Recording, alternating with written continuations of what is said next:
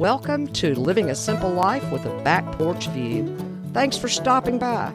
Grab a glass of lemonade, pull up a rocker, and join me for conversations about living the simple life. Go ahead, get comfortable and settle in for a good visit. It's time to relax and enjoy.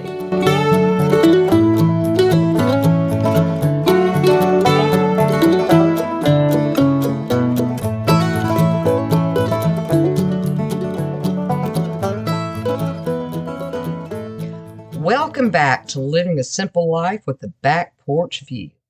I'm Julie, and I teach people just like you how to live a simple life.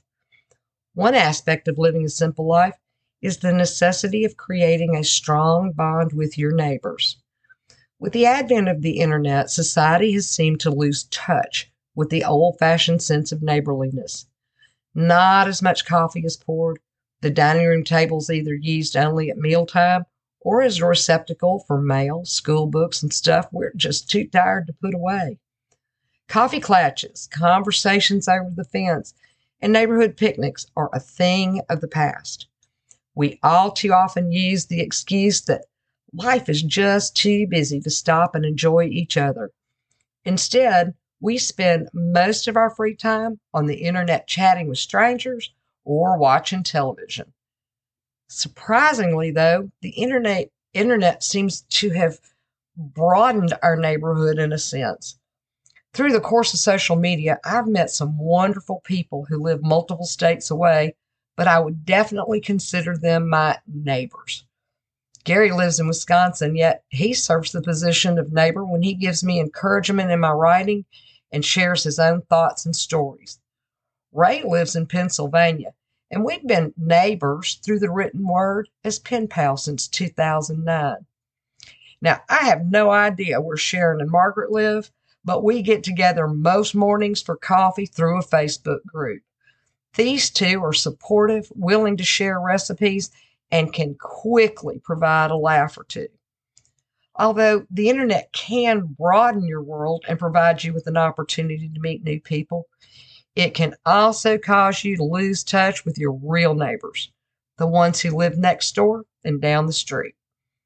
Sitting behind a computer or having your face buried in a cell phone while texting is one of the quickest ways you can isolate yourself and lose touch with what is truly important in this world. And one of those important things is your neighbors. Being neighborly is quickly becoming a lost art. It takes time and effort to become a great neighbor. But given the opportunity, it is well worth it to step away from technology or the TV, break out of isolation, and take the time to visit. Let me guess. You think this podcast isn't for you because you have no idea who your neighbors are. You may recognize them by sight, but don't know their names. The best you can offer is a passing wave or a smile and nod of the head in acknowledgement. Or maybe you do know their names, but are so busy you haven't seen or spoken to them in weeks. But here's the thing. Your neighbors are more important than just someone to share a quick conversation with. There are some very real benefits for not only getting to know your neighbors, but also being an active participant in your neighborhood and community. First, let's look at the health benefits. There are studies that have shown having strong relationships with your neighbors can improve your mental, emotional, and physical health. Neighbors come in all different shapes, sizes, backgrounds, education levels, and every one of them come with a unique set of opinions. By interacting with your neighbors, you are able to first stave off loneliness and isolation. This helps us to improve our feelings of inclusion, happiness, and contentment with who we are and the world we live in. These visits also act as mental calisthenics. When we participate in a conversation, we have to first hear what is being said. Then we have to process it and work to come to our own conclusions.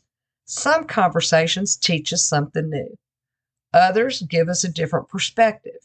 and still others gives us a way to share our own knowledge.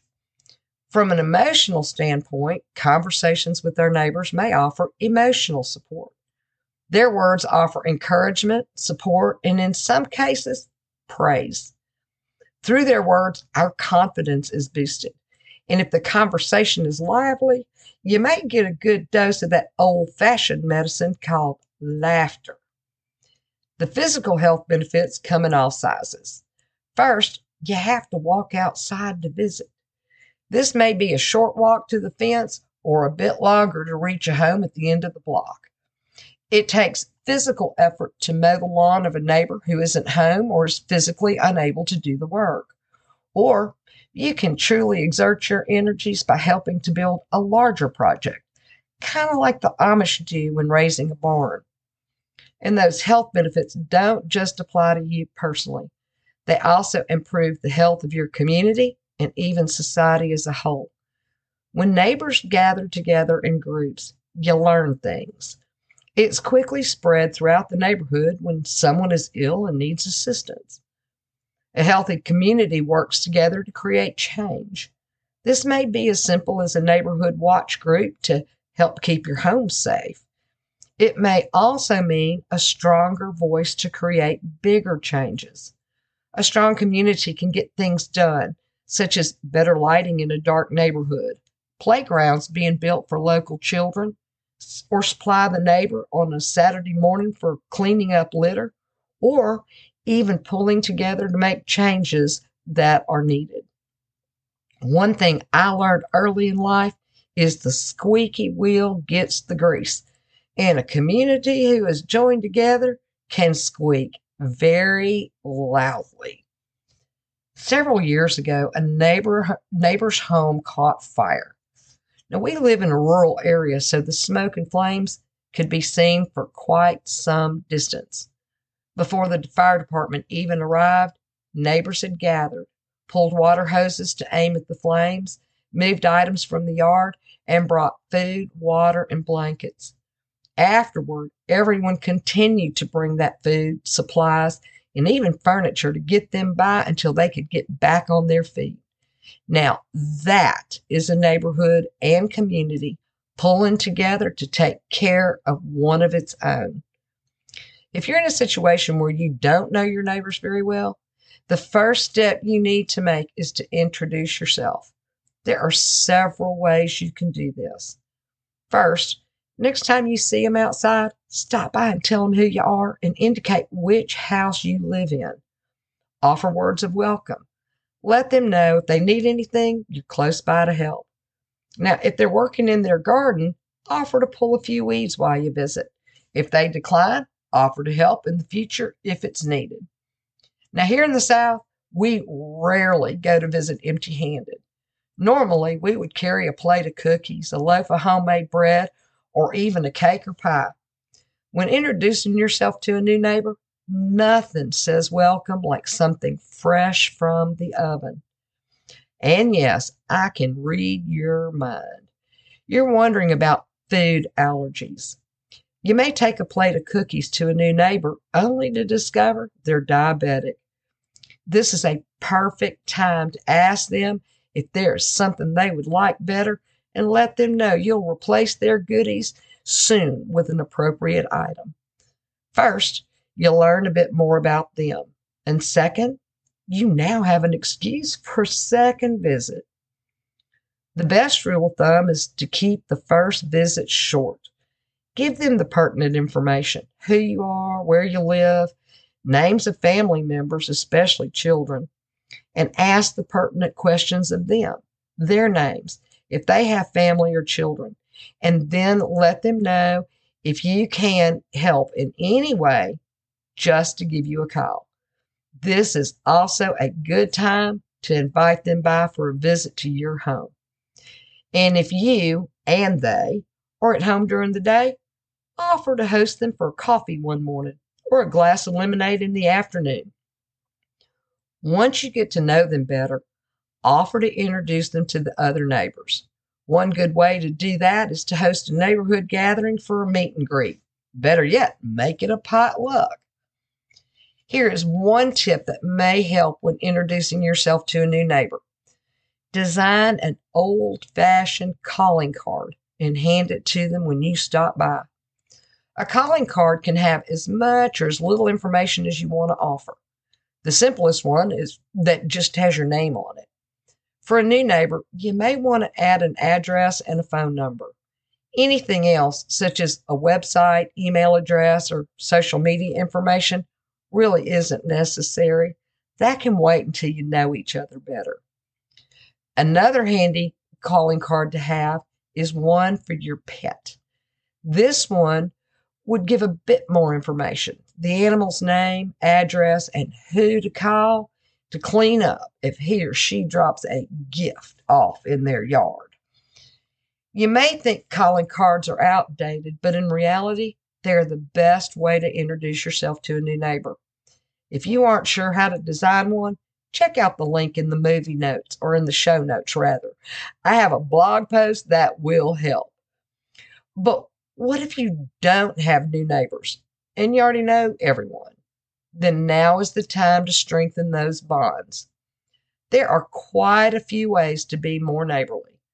First, choose one neighbor and invite them over for coffee, an afternoon visit, or make it a family affair and have them over for dinner. Even if you don't have children, invite theirs as well. Getting to know the kids in the neighborhood can be beneficial. You can help keep an eye on them, assist in a time of emergency, or allow them to become familiar enough with you and your family to run to for help. And teenagers are always looking for a side job or two, so you may just have some extra hands available if needed. Another way you can be a better neighbor is through an annual or semi-annual gathering. In the spring, you can host a neighborhood picnic. In the fall, have a potluck. One fun thing to do is to have a progressive dinner. You can also take that idea a step further and organize a holiday walk. Talk to your neighbors and choose a time when they will have the whole day available, sometime after Thanksgiving and before Christmas. Then, using the progressive dinner idea, start at one house to visit, see their decorations, and maybe enjoy a cup of hot chocolate and a cookie or two. Then everyone moves to the next house on the block. The time spent at each home doesn't have to be long, maybe a half hour, 45 minutes.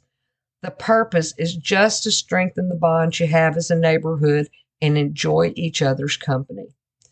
Those bonds will come in handy too. Think about your elderly neighbors, especially those who don't have a family nearby.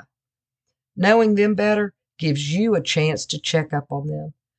I recently heard a horrifying story of an elderly woman who had gotten very ill, but it was 3 days before someone stopped by to check on her. Having neighbors who care can reduce the fear of that happening. Elderly neighbors often live on a fixed income. A hot meal, a plate of cookies, or someone offering to do a few chores can give them some needed relief. And stopping by for a visit or inviting them to your house for a meal can reduce their feelings of isolation and loneliness. You can also offer to take them to run errands. And if you do this, add another level of fun to the dreariness of shopping. Once a month, treat them to a meal out. That bit of fun will not only benefit them, but you as well. Are you ready to have a stronger, better neighborhood? Then maybe it's time to be a better neighbor. Design a calling card and head out to introduce yourself. Fix a pot of coffee and invite your neighbor to come sit and talk for a bit. Step up to the plate and host the first annual neighborhood picnic. You might be amazed at the broadened horizons you will find and the fun you will have. Take the time today to rejuvenate the lost art of being neighborly and make it at least a weekly, if not a daily occurrence. Stop the cycle of busyness in your life and hang over the fence and chat with your neighbor. You may just have a better outlook on life when you do. If you want to learn more about the topic at hand or get a transcript for this episode, just visit my website at www.com/podcast. That is the resource page for this podcast, and I have it set up by episodes to make things easier to find. To help you out, this is episode 33. If you have questions or just want to stop in for a neighborly visit, you can do that through email at thevirtualporch@gmail.com. And be sure to subscribe. You don't want to miss a single conversation. I'll be sitting on the porch every Monday morning waiting for your visit. Thanks again for stopping in. I'll see you next week on Living a Simple Life with the Back Porch View. And while you're waiting on the next episode, grab that glass of refreshment, pull up a rocker, and sit back for a while. It's time to relax and enjoy.